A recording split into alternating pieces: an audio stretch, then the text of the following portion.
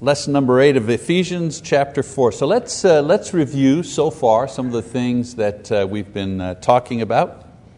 A couple of key points that we have seen. First of all, in this particular letter, Paul begins by praying that God opens their eyes, the Ephesians that is, opens their eyes so that they will be better able to appreciate the blessings of salvation. He's enumerated some of the blessings that they've had, but he wants God to enable them to really appreciate what they have. So that was one of the key ideas that we've talked about. Another one, Paul describes the hopeless situation of the Gentiles in the past and the glory that they now have as equal partners with the Jews as brothers in Jesus Christ and also members of His body and members of the church. So he focuses his attention on the Gentiles, reminds them of the very special blessings that they have received through Christ. He then teaches them that salvation and their inclusion into the kingdom, meaning the Gentiles, was a plan that God kept secret from the beginning. Even the angels did not know the full details of this. Next, he also explains that God now uses the church as the medium for the revelation of this good news to all creation in heaven and on earth. Remember, the problem in Ephesus is there's some division going on here between the Jews who've become Christians and the Gentiles who've become Christians. And so Paul talks to each group and he tries to remind them of all the marvelous things that God has done specifically for them in bringing them into the church. Finally, he prays that God expand their capacity to receive Christ into their hearts so that they will be totally possessed and filled with His love. You know, the idea is that if the Gentile Christians and the Jewish Christians can be filled with the love of Christ and love for Christ, who else are they going to love? Well, hopefully they'll love each other and the division will be abated. So with this idea, we end the second main part of the letter dealing with the universal nature of the church, and we move into a discussion about the church's obligations. So he talks about the blessings that everyone has into the church, in those who are in the church, talks about the specific ways that God has brought both Jew and Gentile into the church, reasons that they should be rejoicing that they are part of God's church. And now he's going to move on, as I said, to a section about, well, we have all these blessings, we've received all these things freely from God. What are some of our obligations as members of the church? So Paul has described in great detail the things that God has done for them. In the final section, Paul will review the response of the church that God expects. Basically, he's going to talk about 3 obligations that the church has in response to God's wonderful plan of salvation and provision for it.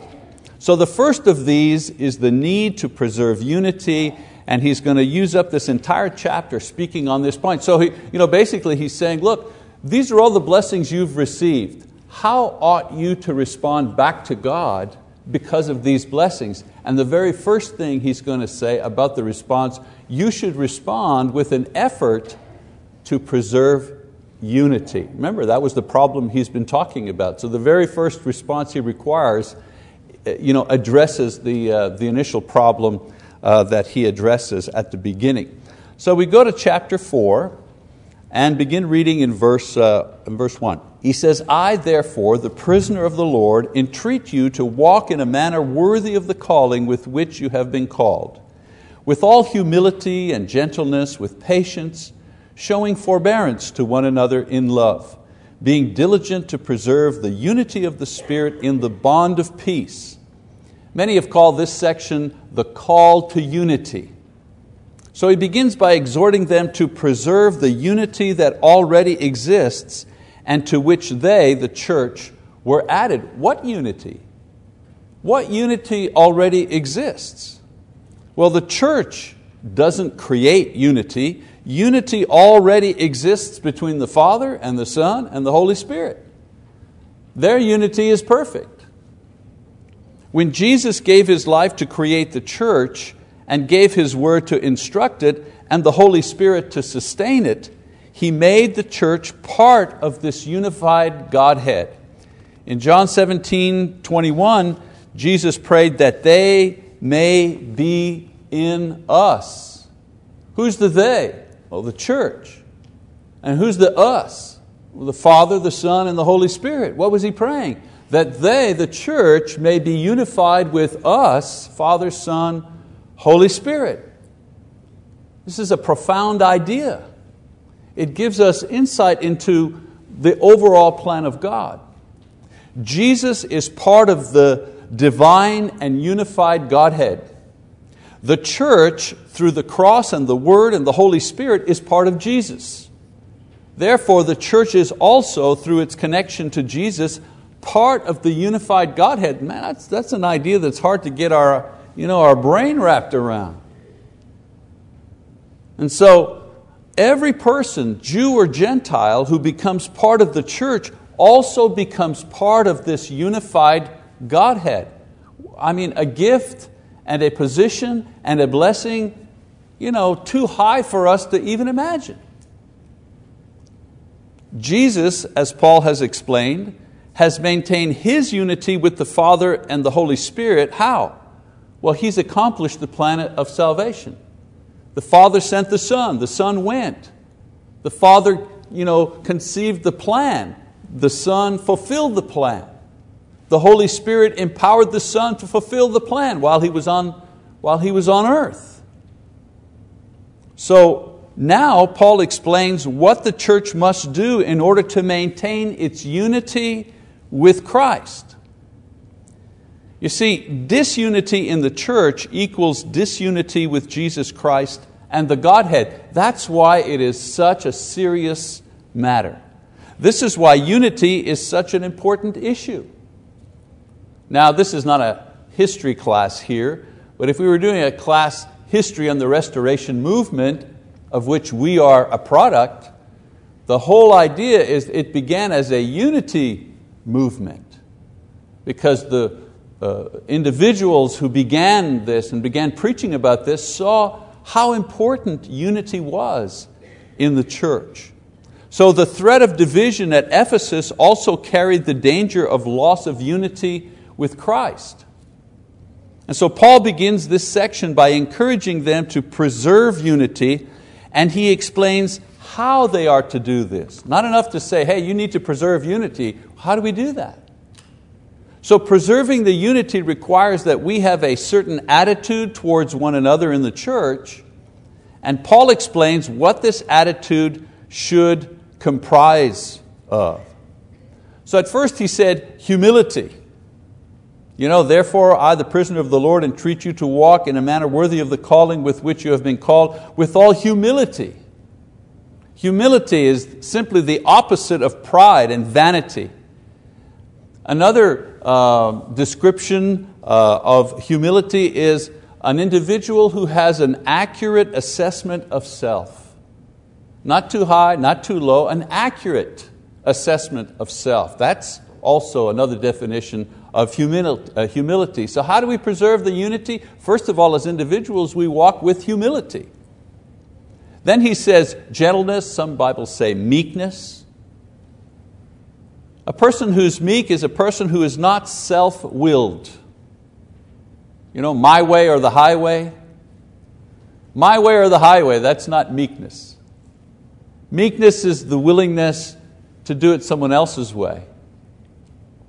Patience, he says, a willingness to put up with trials and suffering and failure without losing control or cheerfulness.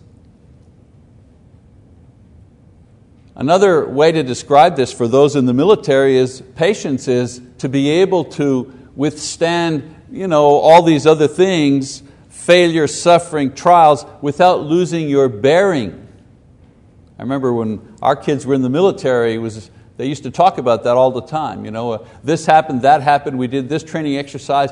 I maintained my bearing, my stature. I didn't get rattled. Some people think patience is just waiting around. I'm patient, I'm waiting. Hurry up, what time are you going to get here? That's not patience. Patience begins with a willingness to put up with trials and suffering and failure. Here's the key, without losing control, without losing cheerfulness, without losing an attitude of love and kindness and faith. That's patience. Some people are ill. Some people are patient with their illness. Some people are not. You can tell the difference. He talks about forbearance. Forbearance or making allowance for another. The ability to not allow the action of someone else to provoke us. So he says you want to maintain unity, there are certain qualities of character that you need to cultivate. Humility, meekness, patience, forbearance. Paul tells them that in Christ, both Jew and Gentile are equally blessed, equally saved, equally precious to God.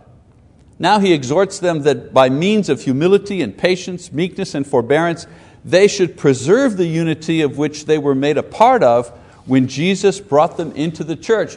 The unity already exists. Our task is to maintain it. How? By cultivating these and other virtues. Then he talks about the basis of unity. As I said before, many times we confuse unity with conformity. Unity and conformity are not the same thing. Conformity is sameness. We become the same as something or someone else. McDonald's, for example. One of the key marketing things about McDonald's is conformity. You eat a Big Mac in Duluth, and you eat a Big Mac in Tampa, you eat a Big Mac in New York, you eat a Big Mac in London, you eat a Big Mac in Paris, it tastes exactly the same. Well, I don't know about Paris, they use horse meat there, but anyways, that's another issue. You know what I'm saying? Conformity, you're familiar with the restaurant. That's the reason why people drive, oh, McDonald's, is it haute cuisine? Of course not, but you know what you're going to get.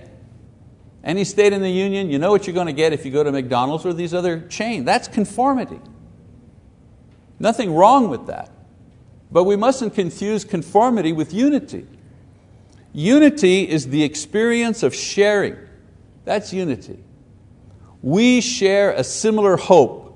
We share a similar leader. We share a similar ideal. This is the basis of unity. Marriage, the unity in marriage, what is it? Is it that both people are exactly the same character? Of course not. Unity in marriage is that we share the same ideals, we share the same family, we share the same hopes, we share the same, perhaps, attitude in raising children.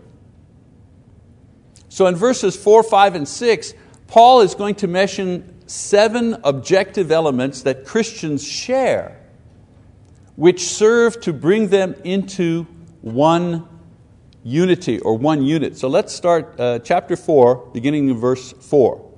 He says, there is one body and one Spirit, just as also you were called in one hope of your calling. One Lord, one faith, one baptism, one God and Father of all, who is over all and through all and in all. So we're united, Paul says, because we share one body. There's only one group of the saved. There's only one church in God's eyes. People say to us sometimes, oh, you think you're the only church. Well, I don't think I'm the only church, but I think I belong to the church that God recognizes as a church.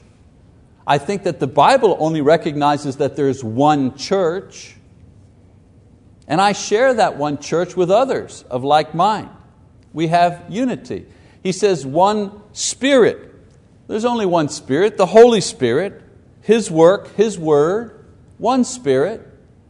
When I'm baptized and I receive forgiveness of sin, are there a multiplicity of spirits that I'm supposed to receive at that point? No, there's just one Spirit that, that I'm given when I'm baptized in Christ. One hope, he says. Well, what is the one hope? Well, I hope to go to heaven. My hope is that through the sacrifice of Christ, my sins have been forgiven and I am guaranteed to live again with Christ in heaven. That's the hope. That's my hope. That's your hope. We share that hope. It's the thing that binds us together. It's the thing that unifies us. You may be a an 80-year-old woman and this other young man is 14 years old, you're completely different. You may be a different race, culture, background, the whole thing, but you are united. Why? Because you both share the one hope. He says one Lord. Well, that one's easy. There's only one Lord, Jesus Christ. Even Jesus Himself said you can't serve two. There's only one. One faith. The teachings of Jesus and the apostles. That's the one faith. That's the only faith that we have. That's what Jude is talking about when he tells us to contend for the faith. It's the faith that the apostles taught in Acts chapter 2. They only taught one thing. All the things that Jesus taught them, they taught the church, and we continue to do so today, even in this class. One baptism. Well, there's only one baptism that puts us into the one body, gives us the one Spirit, permits the one hope, unites us to the one Lord, taught by the one faith. There's just one baptism that does that. Baptism, immersion in water in the name of Jesus. That's that one baptism. And then he says, one God. I think I read that right. Verse 6, one God and Father of all, who is over all and through all and in all. There's only one God, the creator of heaven and earth. Which God, they say to me, do you worship? I said, well, I worship the God of Abraham and the God of Isaac and the God of Jacob and the God who sent Jesus Christ. That's the God that I worship. Sometimes I hear people say, well, Allah and your God, they're the same God. No, they're not. God who is the father of Abraham, Isaac, and Jacob, who sent Jesus, that God didn't send Muhammad. That God didn't send Buddha. I don't know what God they're worshiping, but that's not the God of the Bible, the one God. So Paul's point with all of these is that these things, these beliefs, these responses on our part unite us to Christ, unite us to God, and unite us to one another. They are at the center and they are what hold us together as one. For example, in baptism, I am united to Christ, and through Him I'm united to God and the Holy Spirit. But I'm also united to everyone else who has experienced the same baptism, whether they're still alive and living somewhere else in the world, or they have died and are awaiting the judgment. When I confess that I believe that Jesus, when I was 30 years old, I confessed that Jesus was the Son of God. And Jim Metter and another Jim, I forget his last name, there were two guys for some reason or other, and they immersed me in water. And on that day I became united to Dayton, for example. Because even back in the 70s, Dayton was preaching and doing mission work and so on and so forth, but I became united to him and I didn't even know him in those days. Why? Because at some point in his life, he shared the same baptism that I shared. Where were you, Dayton? What city, Texas? Spade or Littlefield, Texas. Littlefield, Texas. So as a young man in Littlefield, Texas, he obeyed the gospel. He was immersed. And many, many years later, 100 years maybe? Anyways, many years later, Mike Mazzalongo from Montreal, Quebec, you couldn't get two different places, as Littlefield, Texas and Montreal, Quebec, very different places. But we did the same thing for the same reason that unified us. That made us brothers. Of course, the opposite is true as well. To be divided from these things is also to be divided from Christ and each other. That's why people who say, oh, doctrine's not important. Oh, doctrine is important. Absolutely. It's at the center of what unites us. So maintaining the unity that exists in the church requires a right type of attitude, humility, meekness, that type of thing, towards one another, and a sharing of the elements of our faith. We share the one body, we share the one Spirit, the one hope, the one Lord, the one faith, the one baptism, the one God. All of us here, we share that together. All right, so in the following verses, Paul's going to talk about how God helps us to keep that unity. Of course, we're not left alone to maintain unity. God helps us with certain gifts that He provides, and Paul describes a set of gifts that we rarely perceive as gifts. In other words, he tells us we must maintain unity. He explains how to do so, and then he goes on to describe the ways that God has given us, the people, the gifts that God has given us in order to do this thing, to maintain this unity. So let's go to verse 7.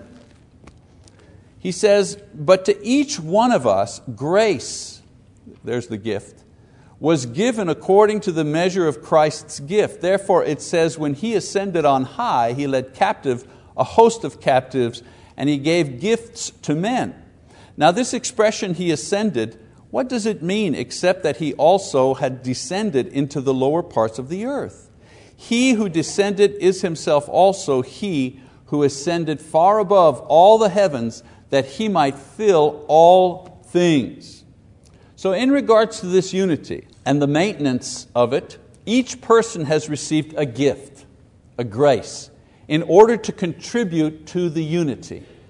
This grace, this gift, has been given by Christ to each, and given according to His ability. You know when He says according to His fullness, that's according to His ability to give out these gifts. So that should be encouraging. I mean, how able is Christ to give gifts? Just how able is He to give the gifts that Paul is talking about? Well, Paul quotes an Old Testament psalm, Psalm 68, that summarizes Christ's achievements on behalf of men. It's as if to say He gives gifts to men in order to help them maintain unity. And so He pretends that there's someone asking Him a question and saying, well, what kind of gifts, and who is Jesus to give these gifts? And Paul answers, wow, he gives gifts according to His ability. What kind of ability does He have? Well, he quotes Psalm 68. He has died and gone to the underworld. He has resurrected and ascended to the right hand of God. His presence fills both the spiritual and the physical, the physical realm. And the reason he says that is to underscore how powerful Christ is to give gifts. You want to know how powerful He is to give gifts? He died. He resurrected. He is with God in heaven. He fills the spiritual world, and His power fills the earthly world. That's how able He is to give. Would you like to get a gift from a person such as this? And so the point is that Jesus is able to supply abundantly the gifts needed to maintain this unity of the Spirit in the bond of peace. All right, so now he keeps going. So he's saying, God doesn't leave you alone. He gives you gifts to enable you to maintain that unity. How able is He to give? How able is He to give these gifts? Well, He went to the underworld. He went to heaven. He fills the spiritual realm. That's how powerful He is. All right, now in verse 11 it says, "And He gave some as apostles, and some as prophets, and some as evangelists, and some as pastors and teachers." Now in these verses, Paul describes the gifts that Christ gives. The gifts that He gives are not powers, they're people. Each gift is a gift in two ways. You have the gift to carry out the ministry as one of these people, or you receive the gift of ministry from these people. Either way, they are gifts that help the church maintain unity. And so what are the gifts he talks about? Well, he talks about apostles. That's one of the gifts that Jesus gave to the church. Messengers chosen by Christ Himself to witness the resurrection and record the New Testament. And we continue with their teaching today. Are we not studying Paul's epistle? Are we not gaining insight into the unity of the church and the life of Christ and spiritual things? Are we not learning this in 2012 today? So the gift of the apostles continues to bless us even to this day. He says He gave prophets. Now, of course, there were different types of prophets. Well, I wouldn't say different types of prophets, but different type of ministry, if you wish, for prophets in the Old Testament. Many of the prophets were counselors to kings, for example. Isaiah, for example, was a counselor to kings, but also foretold the future and had a messianic prophecy far into the future in his writings. In the New Testament, Agabus, for example, we don't have any of the writings of Agabus, but we have sections in the book of Acts that describe his ministry as foretelling what was to come in the future and guiding the church. Some who were prophets did not speak of things that would happen in the future. They spoke the word of God in the first century before the New Testament was recorded. They were, if you wish, living and breathing epistles, living and breathing individuals who were speaking directly God's word. Now today, the work of the apostles and the work of the prophets is done or carried out through the Scriptures. The prophets and the apostles have already made their record, and this record has been providentially kept and maintained and handed down to us to this day. Today we have the Word of God fulfilling the ministry of the apostles, the Word of God fulfilling the ministry of the prophets in the first century. But we have other gifts that God continually gives to the church. Evangelists, those who proclaim the gospel. Philip, for example, was one of these in Acts chapter 8. The evangelists like Timothy and Titus, who organized and established churches. They were there to promote unity.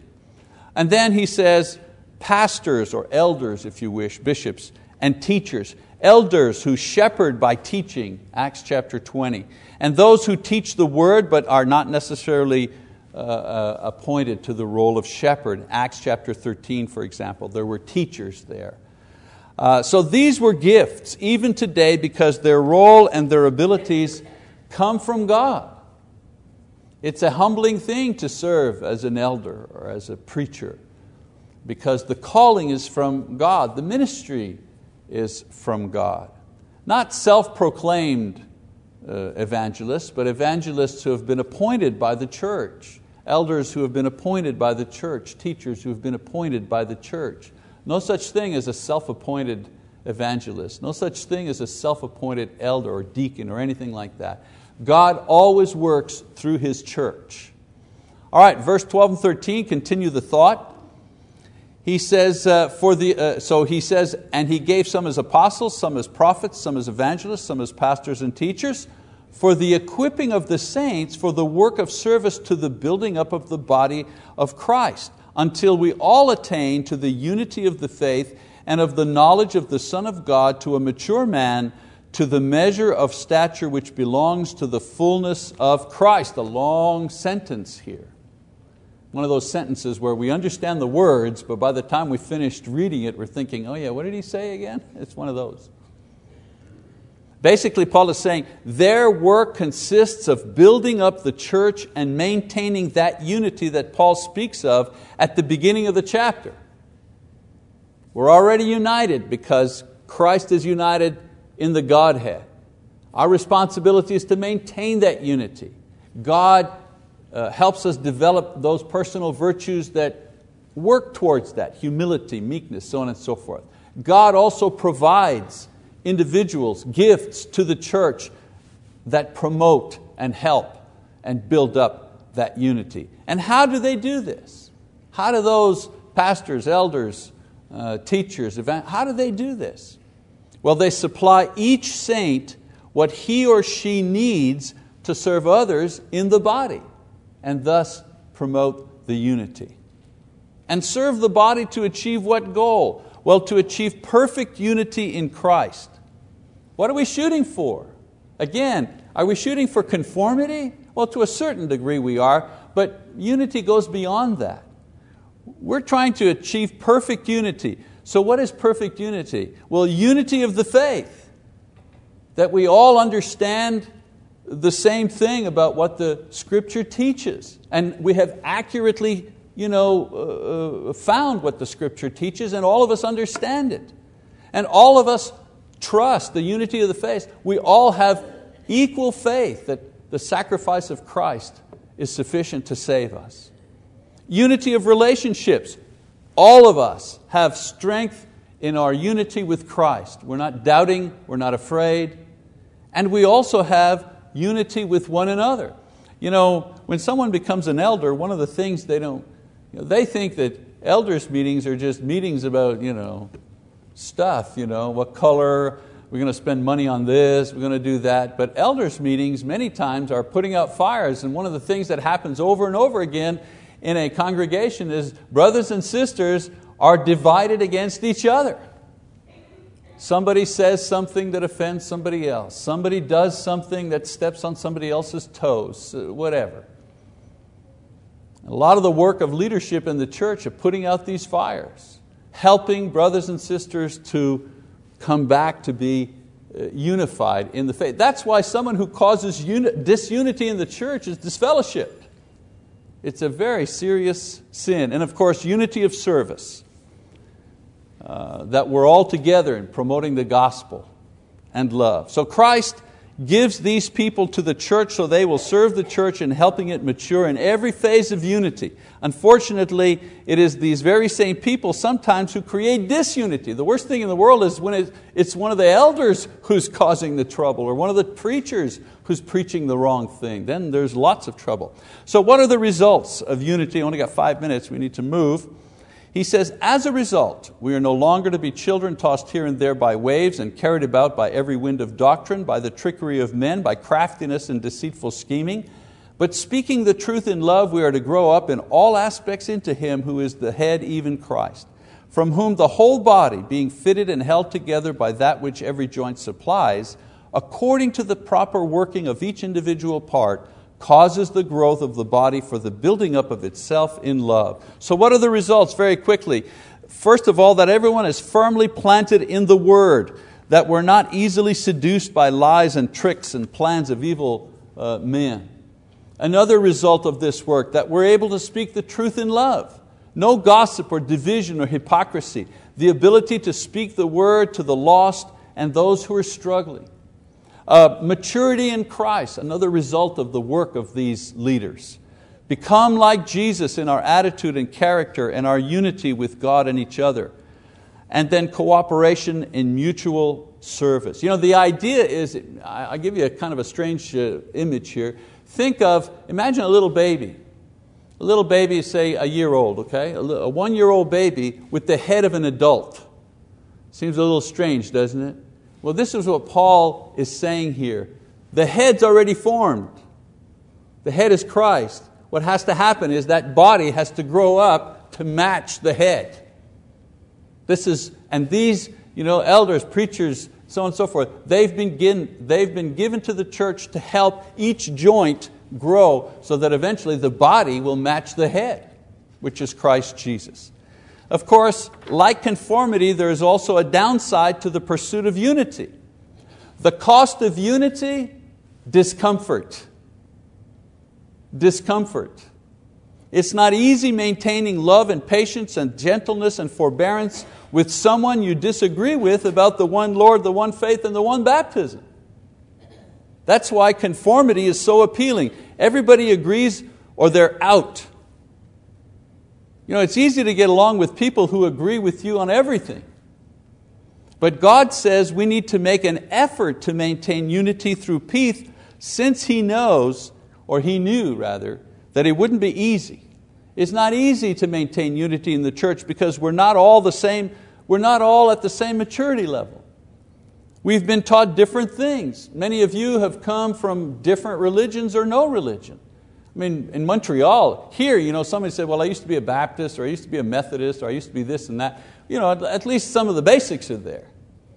In Montreal, I used to be a Buddhist, I used to be an atheist, I used to be a communist.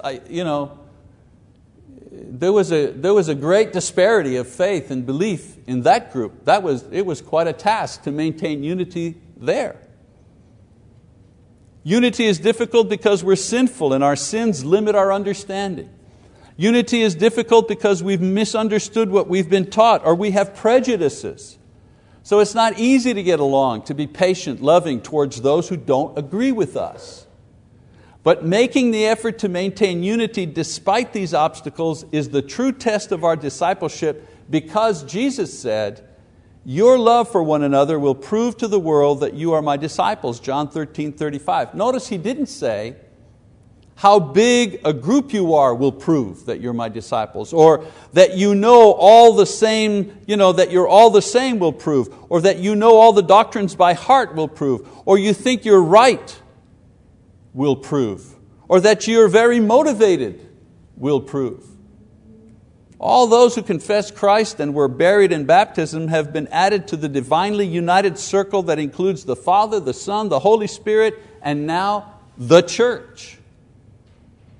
The greatest task that we have as Christians, aside from preaching the gospel, the task within, the greatest task we have as Christians is to maintain that unity, that oneness, by loving one another despite our differences. That's the task that's been set before us within the church. Okay, that's our class for today. Thank you for your attention.